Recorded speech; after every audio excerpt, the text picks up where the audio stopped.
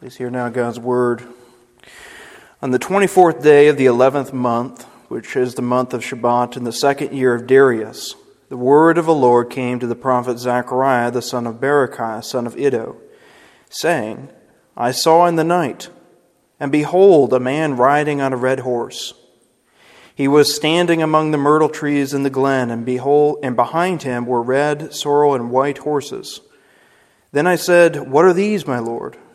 The angel who talked with me said, I will show you what they are.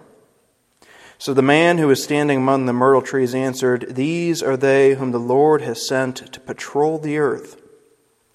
And they answered the angel of the Lord who was standing among the myrtle trees and said, We have patrolled the earth, and behold, all the earth remains at rest. Then the angel of the Lord said, O Lord of hosts, how long will you have no mercy on Jerusalem and the cities of Judah, against which you have been angry these 70 years? And the Lord answered gracious and comforting words to the angel who talked with me. So the angel who talked with me said to me, Cry out, thus says the Lord of hosts, I am exceedingly jealous for Jerusalem and for Zion. I am exceedingly angry with the nations that are at ease. For while I was angry but a little, they furthered the disaster. Therefore, thus says the Lord, I have returned to Jerusalem with mercy. My house shall be built in it, declares the Lord of hosts, and the measuring line shall be stretched out over Jerusalem. Cry out again, thus says the Lord of hosts, my cities shall again overflow with prosperity, and the Lord will again comfort Zion and again choose Jerusalem. And I lifted my eyes and saw, and behold, 4 horns. And I said to the angel who talked with me, What are these? And he said to me, These are the horns that have scattered Judah, Israel, and Jerusalem. Then the Lord showed me 4 craftsmen. And I said, What are these coming to do? And he said, These are the horns that scattered Judah, so that no one raised his head. And they have come to terrify them, to cast down the horns of the nations who lifted up their horns against the land of Judah, and to scatter it. And I lifted my eyes and saw, and behold, a man with a measuring line in his hand. Then I said, What are you going to do? He said to me, To measure Jerusalem, to see what is its width, and what is its length. And behold, the angel who talked with me came forward. And another angel came forward to meet him, and said to him, Run, say to that young man, Jerusalem shall be inhabited as villages without walls, because of the multitude of people and livestock in it. And I will be to her a wall of fire all around, declares the Lord. And I will be the glory in her midst. Up, flee from the land of the north, declares the Lord. For I have spread you abroad as the 4 winds of the heavens, declares the Lord. Up, escape to Zion, you who dwell with the daughter of Babylon. For thus says the Lord of hosts, After his glory sent me to the nations who plundered you. For he who touches you touches the apple of his eye. Behold, I will shake my hand over them, and they shall become plunder for those who serve them. Then you will know the Lord of hosts has sent me. Sing and rejoice, O daughter of Zion, for behold, I come, and I will dwell in your midst, declares the Lord. And many nations shall join themselves to the Lord in that day, and shall be my people. And I will dwell in your midst, and you shall know that the Lord of hosts has sent me to you. And the Lord will inherit Judah as his portion in the Holy Land, and will again choose Jerusalem. Be silent, all flesh, before the Lord, for he has roused himself from his holy dwelling. Amen. And thus ends the reading of God's word. Please join me in prayer. Father, we come before you this evening expectant to hear from your word, and we do pray that you would allow us to hear this passage well, that you would allow us to understand what is contained in the prophet Zechariah, and Lord, that you would both comfort and encourage your people through this word. We pray this in Christ's name. Amen. If you've ever searched around on Netflix or the internet for movies that are of the apocalyptic genre, you're probably going to come across something that is about the end of the world. I remember just a few days ago looking at apocalyptic movies, and you're probably going to see movie titles where there's someone wearing a gas mask, and the rations of water and food are very scarce in the world. And I think most people in America and in the world today, when they hear apocalyptic, they think the end of the world, the end times, and things of that nature. But we see in the Scriptures that when we are reading apocalyptic literature, yes, sometimes it's speaking of the end of the world, the last things, but very often this is a type of literature that is meant to encourage the people of God and to comfort them as they're making their pilgrimage to the new heavens, the new earth, and as they make their pilgrimage throughout this world. And that's what we see here in Zechariah chapter 1 and chapter 2. Rather than being visions about the end times, this is about Zechariah's own day and in the coming days after his ministry. And so tonight we're going to look at these two passages and see that God gives His people encouragement of His sovereign care. Encouragement of His sovereign care. And our text can be divided into three different portions. First, we have God encouraging His people with His presence in verses 7 through 17 of chapter 1. Secondly, we're going to see God encourage His people with His protection in verses 18 through the end of chapter 1. And then finally, God encourages His people with His promises in verses 1 through 13, the entirety of chapter 2. And so we'll look at each of these. First, God encouraging His people with His promise, or with His presence. Now we begin in the 24th day of the 11th month. So this is just roughly 3 months after Zechariah's first call to repentance. And it's likely that the people responded very well to Zechariah's preaching, that they indeed put away their sin, that there is a thorough repentance. And so now it's time for the encouragement to come, and this is the beginning of several different apocalyptic visions within the book of Zechariah. And as we're reading this text, and we can definitely feel a shift in the literature from the first section, the first 6 verses, to what we just read. And it's important that we are making sure that we're reading this literature with the right glasses on. It's often been compared to the difference between reading the front page of the newspaper versus flipping to the cartoon section. Now, that's not at all to say that this isn't meaningful, that this isn't real spiritual truth, but it's a very different genre than just straightforward prose. And he begins by speaking about how he was at night and he saw these visions. That doesn't necessarily mean that he was sleeping, but it was that at night he received this divine revelation from God. And these images that we see here are meant to convey real spiritual truth to the people of God. So we'll see what Zechariah saw.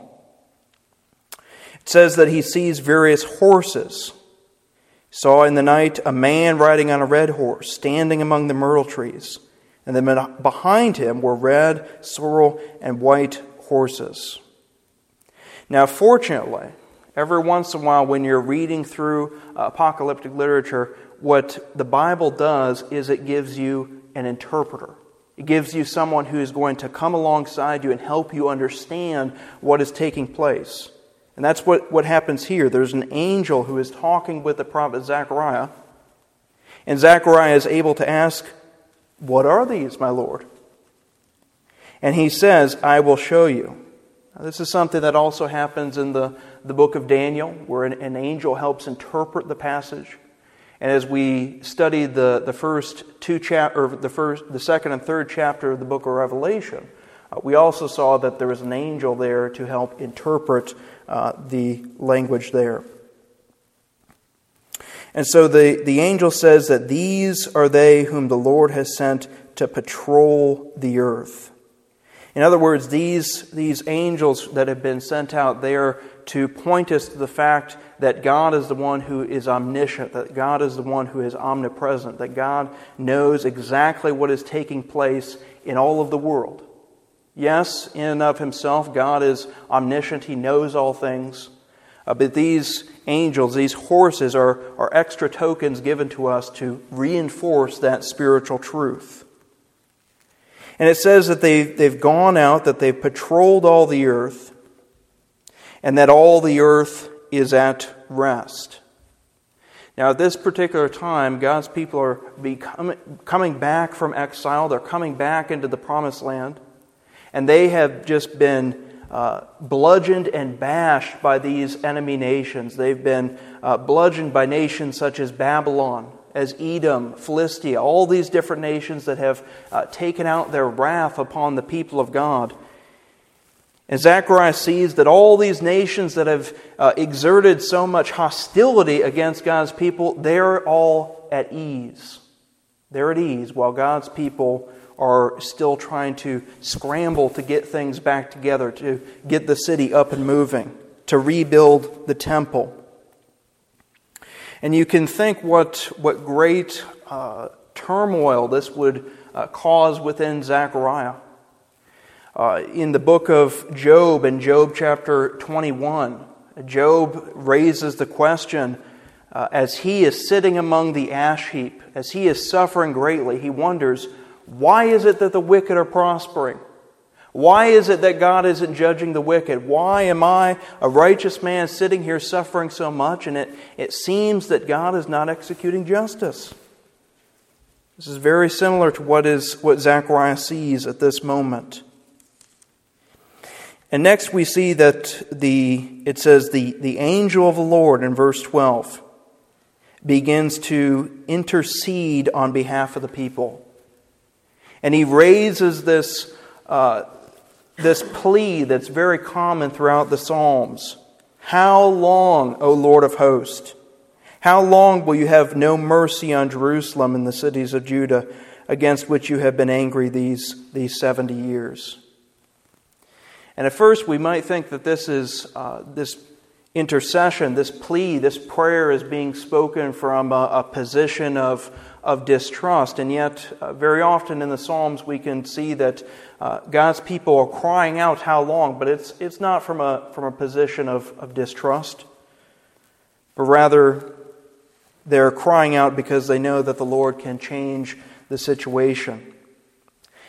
And John Calvin is very helpful in pointing out that as this angel is crying out and pleading before the Lord, that he makes the promises of God the grounds for his plea. How does he do that? Well, he's bringing up the fact that God has been angry with his people for these 70 years. And this angel, and as well Zechariah, they know their scriptures well. They know that the prophets spoke about how God was indeed going to bring his people into exile for 70 years, but then after he would bring them back, after he would restore them, after he would make sure that they were lifted up and that they were blessed. And so Calvin sees here that the promise of God is being made the grounds for the plea. And that's a good practice when we pray as Christians, to make the promises of God our grounds, where we ransack the Scriptures and we pick out all the promises that have been made to God and for God's people, and we say, Lord, answer this prayer. Answer this promise for me. Please bring it to pass. And so God speaks then words of comfort, gracious words, comforting words to the angel. And there's something very interesting here about the dynamics. Because if you read in verse 15, he says, I am exceedingly angry with the nations that are at ease. For while I was angry but a little, they furthered the disaster. Now we have to ask, is God not in sovereign control over all of His creation? Yes. Did God intend for these enemy nations to come and to bring His people into exile? Did He intend that they would bring judgment upon His covenant people? Yes. And yet the Lord is still holding the nations accountable. And so there's this wonderful mystery of God's sovereignty and human responsibility, where God can even use these wicked nations to bring about His good purposes. And this is wonderfully illustrated. A key text is in Genesis chapter 50, where Joseph is talking with his brothers, and he tells them, I know that what you did to me, you meant it for evil. That was your design. That's what you wanted to do. You wanted to hurt me. And yet, it was those very actions by which God was accomplishing His purposes. And God brought good out of those people's evil decisions and choices. And so, as we continue on and look at God's presence, there's this wonderful promise that is being brought to the fore, and that is that the Lord is He has returned to Jerusalem, that a measuring line is going to be stretched out, that is, there's going to be a building project. And He says in verse 17 that once again His cities, they're going to overflow with people. They're going to overflow with prosperity. Yes, He is going to see to it that He fulfills His promises. Now, it's very interesting that throughout the history of interpretation of this passage, many Reformed commentators have seen that the reference to the angel of the Lord may indeed be a reference to the pre-incarnate Christ. And if so, it's wonderful that we see, even here in Zechariah, Christ interceding for His people. That is absolutely wonderful, and nothing has changed today. We are told that Christ is making continual intercession for His people in the book of Hebrews. Does God have complete knowledge and sovereignty over His people right now as they face great trials? Yes. Jesus tells us that even every hair of our head is numbered, and it does not fall to the ground apart from the will of God. And if we see these angels being sent out to patrol the earth, what does the author to the Hebrews tell us except that angels are sent out in order to help the saints, to help the people of God?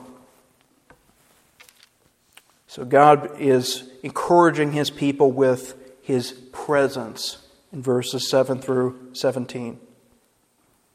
Secondly, we will turn to God's protection in verses 18 through 21.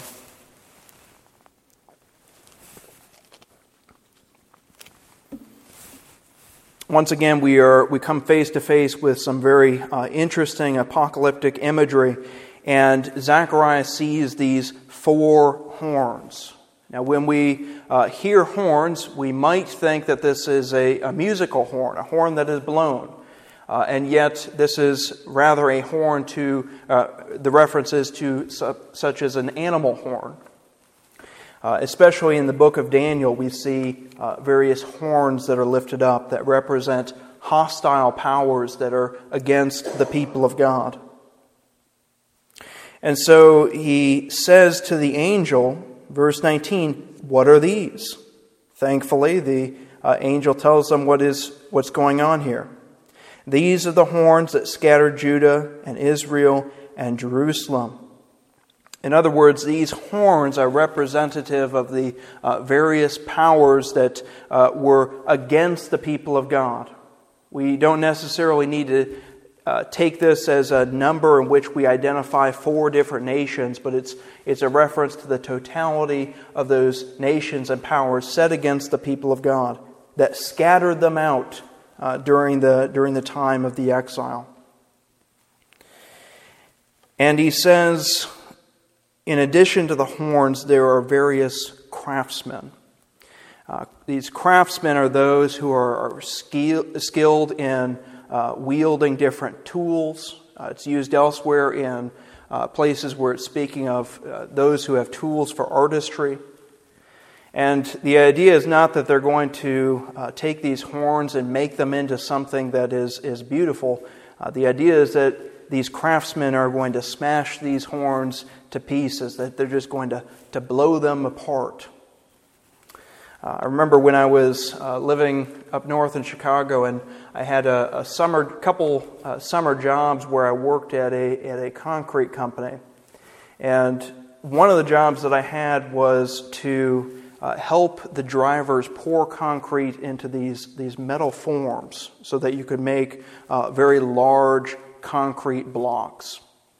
And for the most part, it was a very easy job, very smooth job, but every once in a while, the driver would maybe just get a little bit distracted, and they would put way too much concrete into these forms, and it would spill over. And depending on the day, the temperature, and the exact mixture of concrete, if you don't get a shovel extremely quickly and start scooping that up as fast as you can, it is going to harden, and you're going to have a massive puddle of rock that is just not going to move.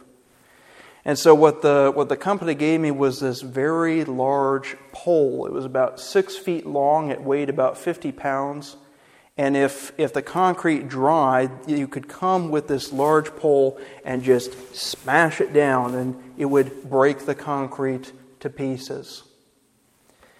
What God is communicating to His people through this vision is that the days are coming very quickly in which He is going to have these craftsmen smash to bits these various nations.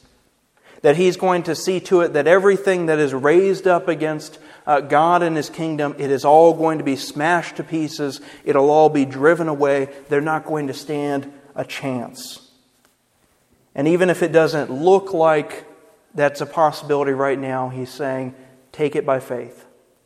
And this is something that we see not only take place in the Old Testament, it takes place in the New Testament, it's taken place throughout church history, where nations will rise up and persecute the church of God, but in time, and often in answer to the prayers of His people, God will smash down the enemies and allow the kingdom of God to roll on forward.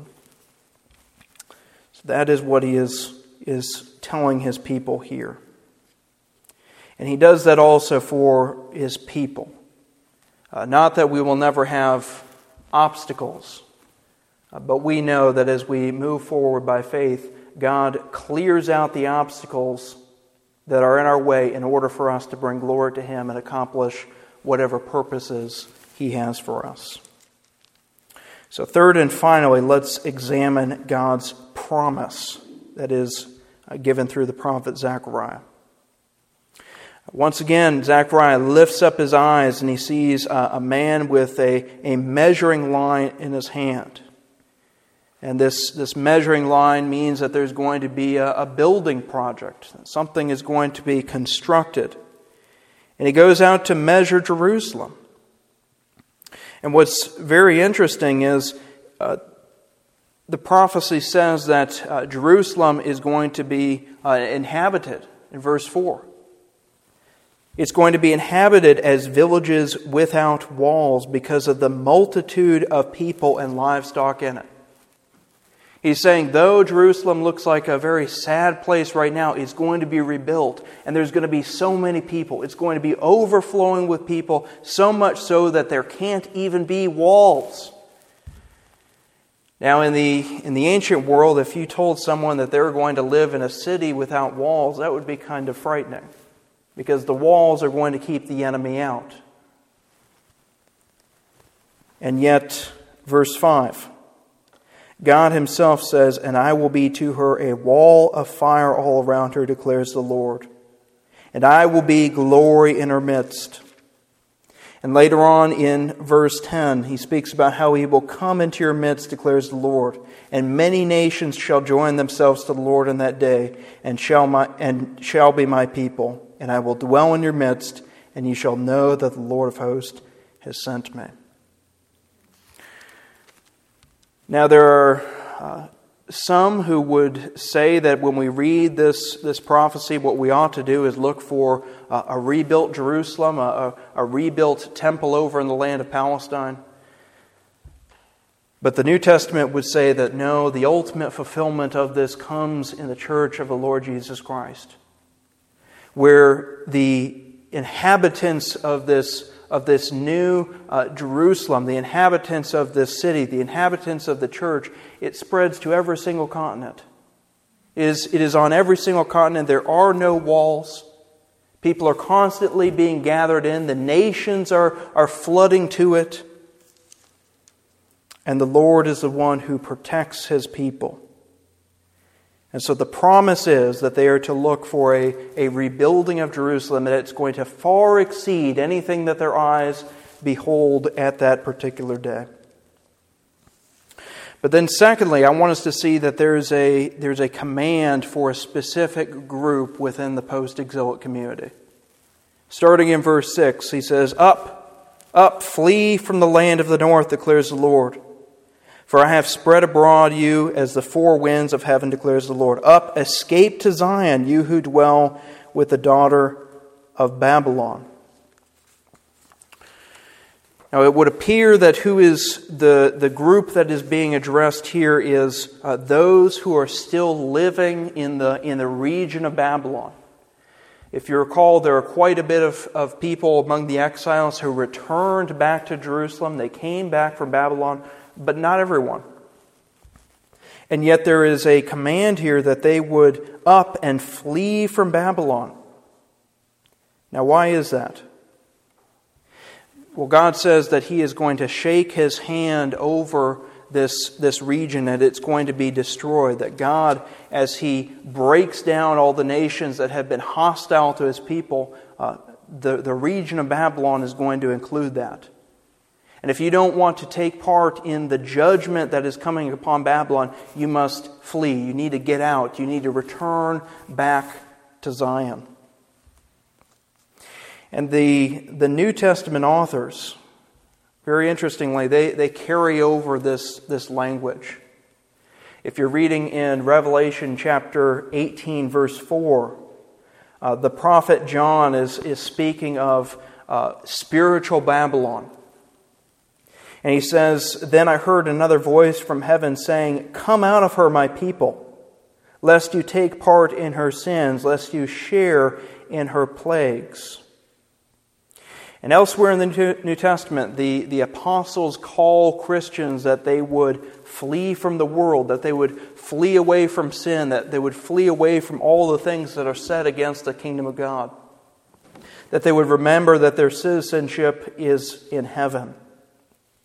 And so the call is clear both for New Testament Christians as well as those in Zechariah's day, that they are to get out while they still have time, that they don't allow the lure of the ease and the comfort and the prosperity to keep you from making the move back to where you need to go. And you can imagine there may be some who were sitting in Babylon and they said, well, we've been here for many years, We've had our families here. Maybe we've even started businesses. Why would we want to return back to Jerusalem? So we are not to allow the lure and siren call of the world, the flesh, and the devil to entice us back to that. That's something that the author to the Hebrews is very, very clear, that those in the first century, they ought not to go back to Judaism, but rather they ought to move all the way in faith and repentance to Jesus Christ. That they would drop every weight of sin which clings so closely to them. Those in Zechariah's day need to remember that they must be those who see their lives as pilgrims. I remember reading in J.I. Packer's book, The Quest for Godliness, he talks about how the Puritans were those who lived life packed up and ready to go. Meaning that they were always ready to die, that they were always ready to be called home by God on His timing and not theirs. And that they were those who held the things of this world very loosely. And I remember speaking with a man a few years ago. He was a man who, as I got to know him over the years, he was marked by a great deal of piety. He was marked by a great deal of godliness, of holiness. And it seemed that everything that he engaged in life, it was just blessed by God.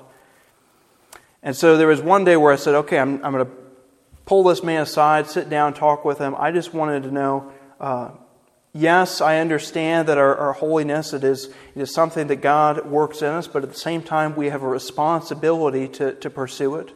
We have a responsibility to pursue obedience. And I just wanted to know, what are some things that you could point to that have led to your growth in holiness? And this was a man who he got converted later on in life. And the answer that he gave me is always going to stick with me. He said that as soon as he became a believer, he instantly knew that the world had nothing to offer him. That the world had nothing to offer him, and he needed to live out his days according to God's Word. Not to be distracted by any of the petty things, not to go off and pursue fame, all these different things, but to live for the Lord entirely. And I wonder sometimes if we, within the church, yes, we're striving always to be those who are walking in holiness. We're striving to put sin to death, but every once in a while, there's one or two areas in our life where we're hesitant to turn it over to the Lord. We say, you can rule in all different areas of my life, just not that one. And I wonder if we can sometimes become distracted and we say, yes, we want to hold on tightly to the benefits of Zion, but we also just want a little bit of the comforts of Babylon. In these chapters, we see that God has sovereign care for His people. It is meant to encourage the people as they have come back into the land. And ultimately, we see that all of these promises find their fulfillment in Jesus Christ. Indeed, Zechariah has been called one of the most Christ-saturated Old Testament prophetic books. Where do we see the promises of God fulfilled? Paul tells us all the promises of God, they're yes and amen in Jesus Christ. Where do we find true protection against our greatest enemy? Well, John tells us in 1 John chapter 5, we know that everyone who has been born of God does not keep on sinning. But he who is born of God protects him, and the evil one does not touch him. And finally, where do we see the promise of God's presence and dwelling with us most clearly fulfilled? But in John chapter 1, where it speaks about Jesus Christ coming and dwelling with His people, of dwelling with them, of tenting with them, of tabernacling with them. And so as we look for the fulfillment of these promises, we look to Jesus Christ. And fortunately, we stand at a position in redemptive history where there's more to come. When Christ will return, where all of the land shall be holy to the Lord, where the city shall go on forever and ever, and it will be larger than we perhaps ever imagined. And so we look forward to that day and we pray, Lord Jesus, come. Let's close in prayer. Father, we do thank You for the prophet Zechariah, for the great words of encouragement which he brought to the post-exilic community. And Lord, the words of encouragement that it brings to us today. Lord, as we're able to look back to the cross, as we're able to look back to the apostolic age and see the wonderful ways in which You have brought Your kingdom into this world. So we pray that You would allow us to place our full trust and confidence in You. And Lord, that we would indeed continue to look for that city that has foundations, whose builder and maker is God. And we pray this in Christ's name. Amen.